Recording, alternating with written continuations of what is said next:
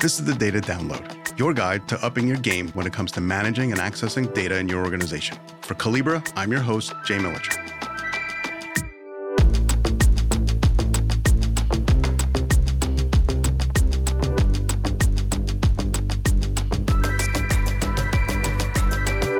Doing this show, as you know, I get to chat with a lot of people from all sorts of different backgrounds, and I'm always wondering, in each one of those, how does data governance work?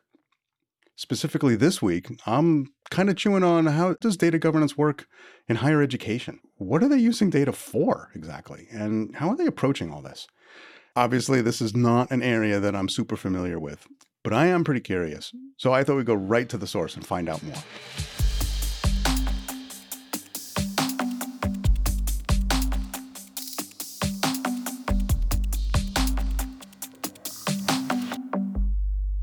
My name is Alice Fleck, and I'm the Enterprise Data Governance Manager at the University of North Carolina at Greensboro, also called UNCG. I have been at UNCG for 20 years, going on 21.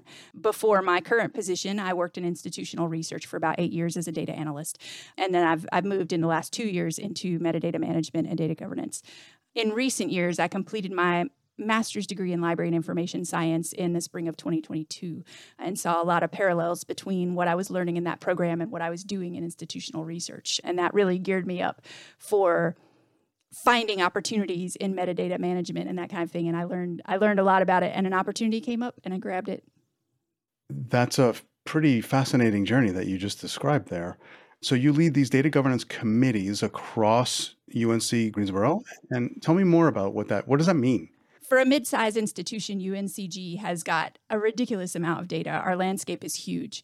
We have a main source system, but then we probably have 80 to 100, maybe more, third-party systems that connect to that and pass data back and forth as we do that. So it's important to us to make sure that when we're discussing changes to our data, that we're able to get the perspective and address impact concerns across a really broad swath of the university community and the people who use data. So the two that I manage regularly are big committees. They've about 20, 25 people apiece. The conversations have been good. We've uncovered some impact issues that, we might not have uncovered if we weren't having conversations with the people that we're having conversations with. So to me, the size of the committee, while it seems a little bit unwieldy in the face of what best practices indicate for data governance committees, it really works for us. That's amazing. The shocked look on my face is that you have that many people rallied around the notion of data governance and making sure that you're getting data right. And it really shows how UNC Greensboro is taking data very, very seriously. The quality of it, the understanding of it, et cetera, et cetera. What is the makeup of these committees that you've got? Are they data governance pros? Like, is that all they do, these 50 people? Or No. This is the business. These are the folks who run the university. We have a 3-tier committee. So the top of our framework is our executive steering committee, and that is made up of our vice chancellors and our provost. And their main focus for that committee is to steer our technology use and development across campus, and to make sure that what decisions are being made in ITS about our technologies are in alignment with what the business side needs. But they are operating at very high, very strategic planning sort of level. They do not want to know how the sausage is made. They just want to know that sausage is getting made. So they provide oversight to the committee, and we communicate with them about the decisions that we're making. But generally speaking, they don't want to hear from us. Okay. They want us to make decisions and to make the data work. I provide them with updates, and they're okay with that. That's empowerment, I guess, right? Well, yes, and that's a big part of data governance, is empowering each level to do the things that they are here to do. So the middle level of the framework is our upper level administrators. So there are associate vice chancellor, associate vice provost, assistant vice chancellor, assistant vice provost. I call them the AVC, AVP level. And they're the folks who run the major areas of campus. Their job is strategic planning for data. So they have to understand what our executive steering committee is doing in terms of the high-level strategy, and then they have to apply that to our data management. And so they have to determine what are our goals and how are we going to change and improve how we handle and understand our data across the university. And it's not their job to know the data. They know the business. They use the data. They use the information that the data provides for them. They know how it all needs to fall out. And so they provide us with a broad framework to work in. And then the real workhorse committee of the framework is my data stewards group. And these are a group of people that in our previous iterations of data governance, we really didn't tap into for their knowledge. But these people, they're the ones that the AVC, AVP level folks go to with their data questions. They're the ones who provide the reports. They're the ones who fix the errors. They understand the data. They know it. Their hands are on the keyboard all day long. If you have a question you need answered, you go to these people. And so what we did with this committee is literally empowered them to make tactical level and operational level decisions about how we handle our data. So they're in charge of things like developing definitions for terms. They're making new codes, approving new codes for reference data, talking about data quality issues, talking about process change and development. You know, how are we using our data every day? And so in this iteration, we've got a really good partnership between this operational level group and our AVC AVP group to formulate strategy and then implement strategy. And by bringing them all together, VP, AVP, et cetera, and the stewards, all of them together across all of these different departments into this 50-person committee, that allows you or enables you to then do what at a maybe higher level? Like tell us. It allows me to take advantage of the knowledge and skills at the appropriate level. In a previous iterations where we just had AVC, AVP level folks taking part in the governance committee, they don't use the data all day. They're not in the guts of it. They're not in the weeds with the data. So they don't know the answers to those questions that come up. So when we're talking about we need a new code for this thing, what should it be? Or do you approve it? Or is this going to cause a problem with anybody? They can't answer those questions. It's not their job to answer those questions. That's the job of the people they hired to run the data.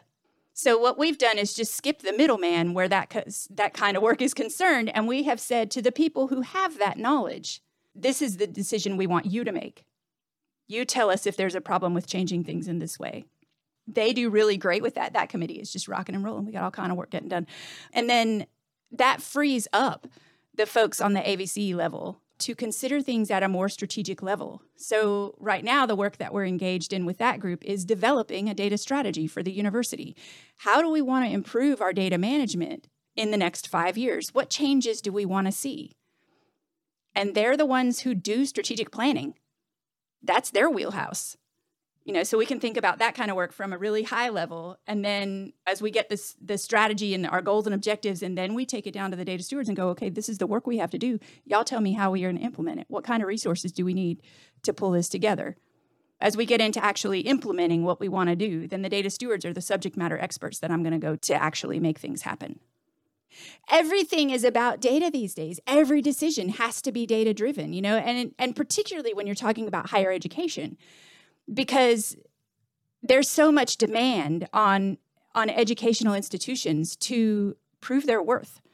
And you're in competition for the same populations of students. We have funding from the state that's based on our enrollment numbers. How many students can we get in? Did we meet enrollment? And then can we keep those students? Can we retain them from year to year? And can we graduate them at the end of it? Can we get them through in less than 6 years to finish degrees and bring that number up? So for you, getting funding from the state depends on your good management of data and then your good use of data to then present your case. And the quality of the information we provide to our administrators so that they can make decisions. Right. So there's real life, everyday business, and in your case, education decisions that are being made based on the quality and stewardship of the data that you're responsible at your institution. So it's really, really important to get that right. So yes, we're investing a lot of time and energy and person resources in doing this right. And, you know, if you talk to other people about data governance, it's really hard. It doesn't matter the organization. Anybody you talk to is probably going to tell you that they've tried to do it 3 or 4 times before they came up with anything successful. I constantly run into people who are just starting a data governance initiative at their institution. Ours is new. We just implemented this framework last August. So just over a year, we've been working in this framework, and we've been successful with it. It's going, it's working. Part of understanding, part of setting up a data strategy is setting up a data governance strategy. So now we're taking these best practices that we started with at this framework and talking to the folks on the committee to say, okay, how can we make this work even better for UNCG? What changes do we need to make to mold it to be UNCG's initiative and not just a set of best practices? Leading up to August of 22, when you implemented this current iteration of your data governance program, were there previous attempts prior to that didn't work? If you go to any of the webinars on data governance and how to handle it, there are a lot of suggestions about what to do. But for UNCG, a couple of things I think stand out as being really key to success. One of them is the committee framework, and that we have put decisions about data at the knowledge level appropriate for them. We're taking advantage of that knowledge where it lives. And I think that is huge. Because previously we were asking our AVC, AVP folks to make decisions about individual data elements. They don't know those. That's not the information they get. They get aggregate reports, So we're asking them to do something that they're not familiar with, and this is not their knowledge area. So now we're putting knowledge where it belongs, and we're using it where it exists. And I think that has been huge for us in data governance. And the other thing that we're doing is that we have dedicated person resources just for running data governance. So it's me, and I have a team of 3 full-time professionals to keep the initiatives running and to do the work. That's our full-time job, is to manage that. Previous iterations of data governance, we have tacked it on to somebody else's already full plate. It's a lot of work. UNCG has a lot of data. Just building out a business term glossary is a full-time job, and somebody can't do that and also do another full-time job. So I think those 2 things have been real keys to UNCG in this particular iteration, and why I feel very comfortable with our success going forward. And it's relatively new, but I can see it's working. And I can see people getting involved with it and engaging with it. And they ask questions, and can we do this? And what about this? And what do you think about this? And I facilitate conversations between people. So when I get a question, I'm not supposed to be an expert on the data. I have a little bit ahead because I spent so much time in institutional research. So I'm very familiar with our data, but I'm not an expert in it. So when you have a question for data governance about something, I'm going to go pull in a subject matter expert, my data steward in that area, and we'll ask them the question and get the right answer. So I do a lot of putting people together and facilitating conversations about how we manage it and making sure that everybody who needs to have a say in the decision gets to have that say. So we're not forgetting anybody along the way. Well, how are universities, your university, using data to, let's say, improve student outcomes? Their institutional research does a couple of different things with the data. There are straight up aggregate reports that can show you longitudinal trends for enrollment, graduation, retention, just to look at the numbers. Are we up or are we down from where we were the last few years? And are we improving? So that helps you to identify, do we have a problem we need to address? Then we have research analytics. Like, we have a data scientist who does research projects. He recently completed a research project, as Dr. Mark Davenport recently completed a research project to see how many of our undergraduate degree holders go on to the graduate level, not just at UNCG, but at any institution nationwide. Are we preparing undergraduate students for the next level of education?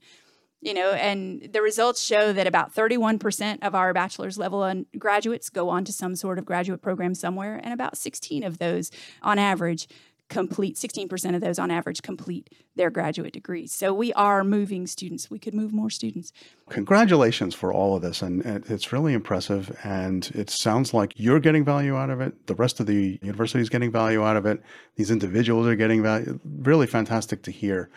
What do you think the similarities and differences are between, let's say, doing what you just described in a higher ed space compared to maybe a commercial, for-profit type company or environment? Data is data, no matter where you are. And, we frequently, particularly in my experience with institutional research, you hire a data analyst. We don't necessarily care if you have a background in higher education. We just want to know if you have the skills. We can teach you the data. You can learn the data. The more you work with the data, the more you know the data. It's helpful to get a candidate who has some higher ed experience and more specifically that you've worked with the system that we worked with, which is Ellucian Banner. But those things are helpful. But that's not what we're hiring. We're hiring a data analyst. Can you analyze data? Do you have the skills? Okay. Can I give you a data set and you can answer some questions about it? Even if you don't really know the data, you should be able to perform the operations and get the answers. You can draw additional parallels between higher ed and commercial spaces where commercial organizations have customers. Higher ed has students. Higher ed degrees and certificates can be equated to a commercial product. That's what we're selling.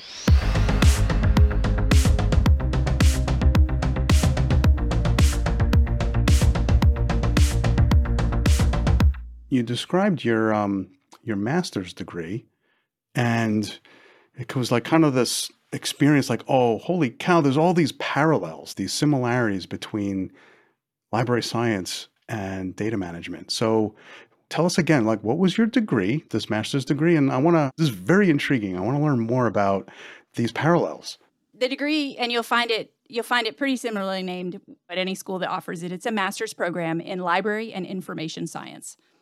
What is that the study of? The program trains librarians. Like Dewey Decimal System? Absolutely.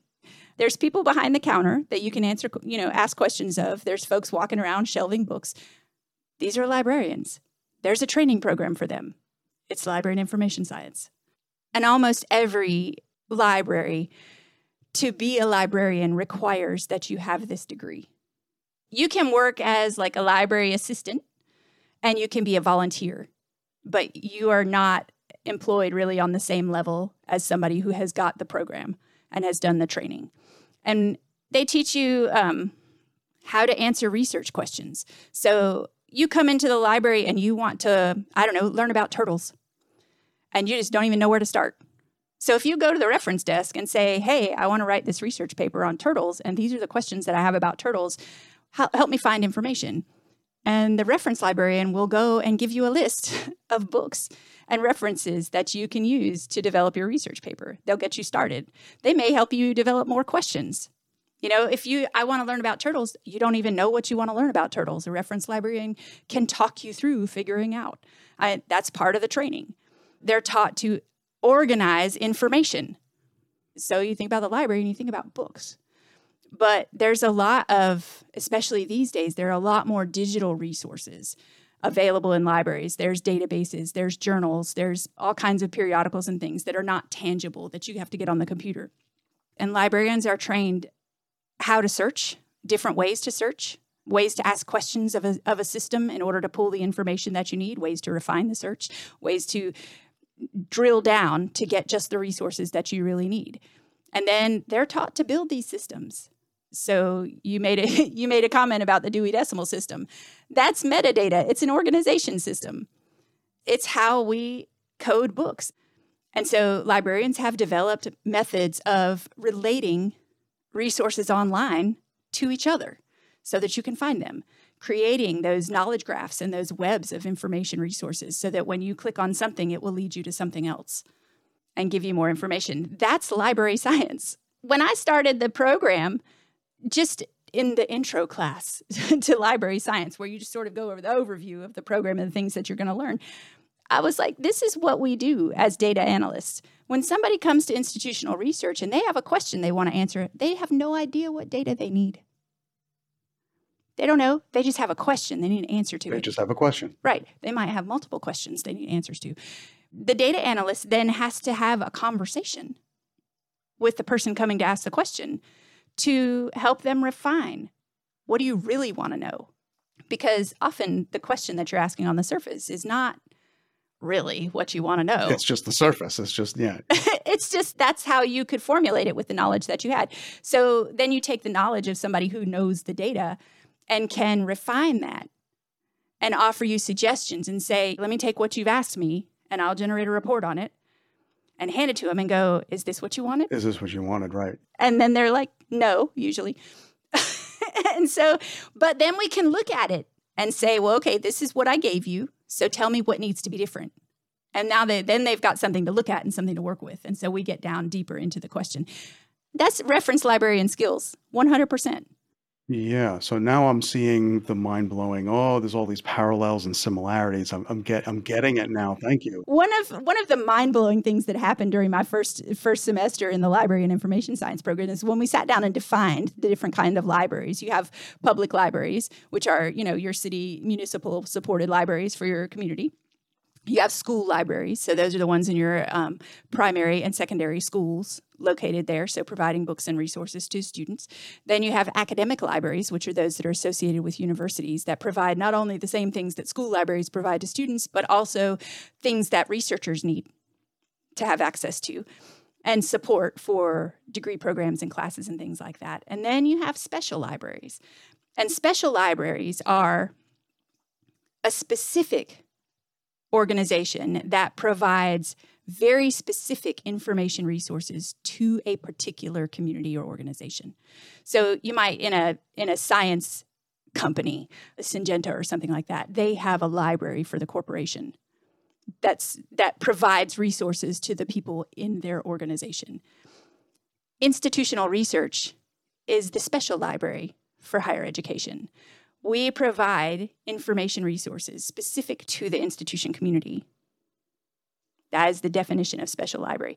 And when that is the first semester that I was in school, that hit me, and I was like, oh my God, I want to apply library science to institutional research. How do I do it? And at the time, I didn't know about data governance and that was the way you do it. One of the other things that in the course of learning how to organize information resources, we learned about metadata. So I had an opportunity during my program to learn a lot about metadata, and I focused on classes to push me into that because I was thinking to myself, well, digital library work might be something that's up my alley for that. And I had an opportunity in 2021, in the summer of 21, to express my interest in being part of a metadata assessment for the university, which jumped me out of my data analyst position and into a metadata specialist position that didn't exist before I asked the question.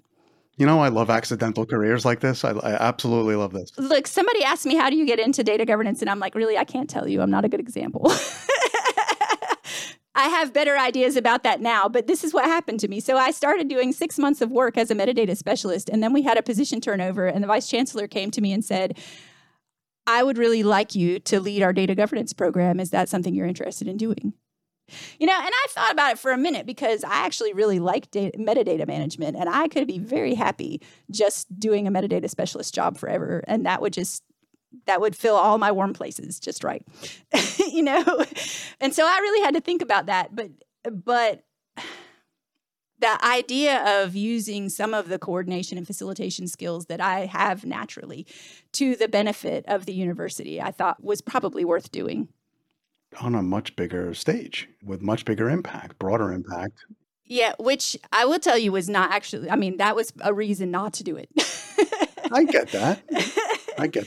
I've always characterized myself as a back office grunt. I just give me something to do at the computer in the corner and let me do it. And I'll be good at it and it'll be great. And I used to joke with a manager that, I was content to be the power behind the throne, But this put me in a position where I am the face of data governance for UNCG, not only to the institution itself and the folks who are working across campus, but to the system office and to you guys, and to conferences and things. I am now in front of everybody talking about data governance. And if I tell you that I don't believe it, I'm still grappling with where I am in my career because this all happened so fast. Yeah, but look at the energy that you've got here and clearly the expertise, and you're clearly an authority on this subject and maybe a pioneer in the approach too. So that I will agree with, because I've talked to companies who are peddling data catalog software and metadata stuff, and we've looked at their documentation and everything, and I'm like, you're selling a system to manage metadata. Why is your metadata so bad? And I talk to people all the time. They're talking about metadata development and management and things like that. And I'm like, why wouldn't you hire a librarian for this? Are you hiring other librarians to do this role? How, should us data governance people out there, should we be looking at in the universities? Well, I don't know if just universities. One of my folks came from a school library. So What you should look for is somebody who has an MLIS and who has experience with metadata. Somebody who's done digital library work. Organizing a data catalog is the same work. You're just, instead of dealing with photographs, you're dealing with reports and data sources. Here's what you've done, though. You've connected that skill set and work to the knowledge and awareness and connection to the rest of the business or the organization, let's say, right? So that's, I don't know, people skills, soft skills, in addition to the science skills, the library and information science skills, right? So when you're interviewing people for that kind of position, tell me what you're looking for.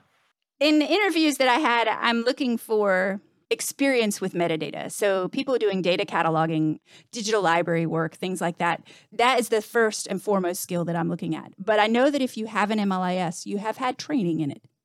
So even if you don't have a job that's what you're doing, you still know about it and you know how to do it, because you have to understand metadata in order to operate in a library. I mean, how do you find the books? You need to know the metadata. And a librarian who knows their metadata can go straight to the shelf and pull the book right off. Out of the 3 that you've hired into this role, how has that gone? My staff member who came on first was really concerned that she didn't know data and that she didn't have any data skills. And I said, that's okay. I said, you can learn that. I can teach you that. Not a problem. And she still occasionally feels a little bit of lack of confidence where that stuff is concerned. But the first thing I asked her to do when she came in is I said, I need you to talk to this person over in IR and develop a report schema. I need a metadata schema. You do this for digital libraries all day long. You showed me in your interview you have 3 that you developed yourself in the last 3 years. Go build me a schema. She did. And how'd that go? It works great. She's created a controlled vocabulary. We've got the metadata schema. We started with Dublin Core, which is always a good place to start when you're talking about metadata, and built out from there. And yes, we're an institution, an educational institution, and we're applying metadata to something that these metadata schemas weren't really built for. There aren't data management metadata schemas out there to fall on. And this means that all the information in our report catalog is standard. You will always find these elements. We will always strive to complete these, and all of this information will be available to you. And the one weakness where librarians are concerned is that they don't have technical backgrounds most of the time. It's rare that you find a librarian who is also a skilled programmer, and could use SQL or SAS or anything like that to do data analysis. And that's a skill where librarians are concerned if you're looking to jump into data management. That's a skill I might develop so that you can have that in your hip pocket when you go into that position. Because a lot of data management is understanding, learning the data and understanding how it's used and why it's used. And sometimes you have to look at the data to do that. So having a little bit of development skill allows you to query the data. If nothing else, it's going to help. It's going to help you ask better questions of your stakeholders. You learn your collection the same way you learn it in the library, that you know what books you have and what shelves they live on. You learn your data collection. We just finished our collection management policy. Essentially, it's the same tool that libraries use to outline their collection. These are the things we include in our collection. These are the things we don't include in our collection. And here's why. Here's the criteria that we're looking for. And this is how we're going to manage it. So that tells the campus community what they can expect to find in our data catalog. And that's a tool that I don't think I've heard anybody talk about in terms of metadata management, of using that to be able to tell people this is what the catalog is made of. I hate to think about it this way, but there are a lot of burned out librarians out there looking for something else. So if you want to get them, now's the time.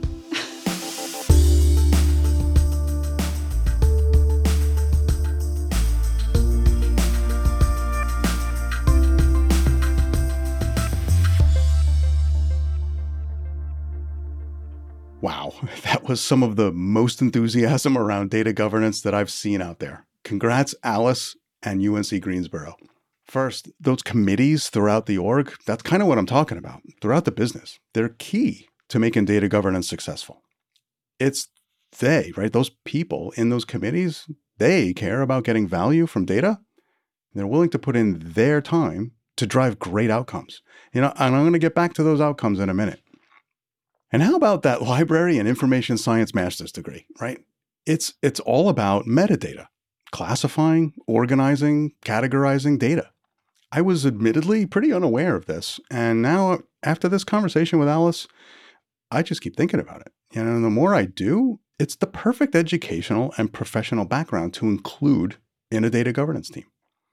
So all you hiring managers out there, we have this talent source that maybe we've overlooked. And applying these disciplines and skills to a data governance program really can make it easier to get value from your data. Check it out. Speaking of value, it's great to see how higher education takes data seriously and makes tremendous use of their data for pretty important reasons. Sure, any given school is going to be in competition for students, and often public funding is, going to depend on enrollment data. But all of this attention to detail helps with outcomes for students. Graduation rates, of course, but also trying to identify, let's say, what might be the causes behind lower grades, and then it can trigger intervention actions. Think about the power of data here. This is really the epitome of data-driven decisions, driving actions based on data insights. That's what we're all here for, right? All of this, in their case, benefits both students and schools. Wow, it's these kinds of win-win data stories that keep me really excited about being in the data and analytics world, and I hope you think so too. For Collibra, this is the Data Download. I'm your host, Jay Militscher, and I'll see you next time.